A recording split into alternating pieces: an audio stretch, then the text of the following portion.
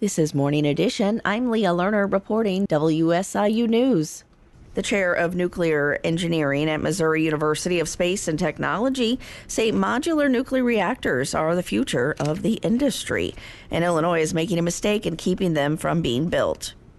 Joe Newkirk says the newer designs are smaller, safer, and cheaper. Maybe 6 smaller reactors put together. Kind of think about batteries where you put 6 batteries in a kid's toy to get more power.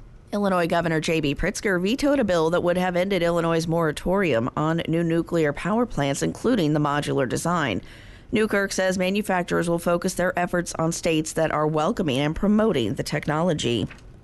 Consumer groups are fighting a proposal in Congress that would fast-track installation of 5G high-speed wireless internet equipment by limiting local government input on permitting.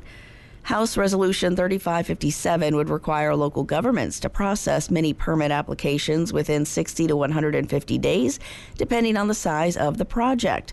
If they don't, it would be automatically approved. Attorney Scott McCullough with Children's Health Defense says 2 months is not enough time to thoroughly vet the proposals and worries they could be rubber stamped. With something like a 60-day shot clock requirement, it is not possible to conduct an environmental analysis, give public notice, hold a hearing, and process and approve or deny the application. So the only answer is to cut out the public and do it all administratively. Supporters of the bill say local objections are slowing down the rollout of 5G high-speed wireless internet. So far, the bill has passed one House committee but has not gotten to a floor vote. A gun industry trade association is challenging the constitutionality of a new state law restricting how gun dealers and manufacturers market their products.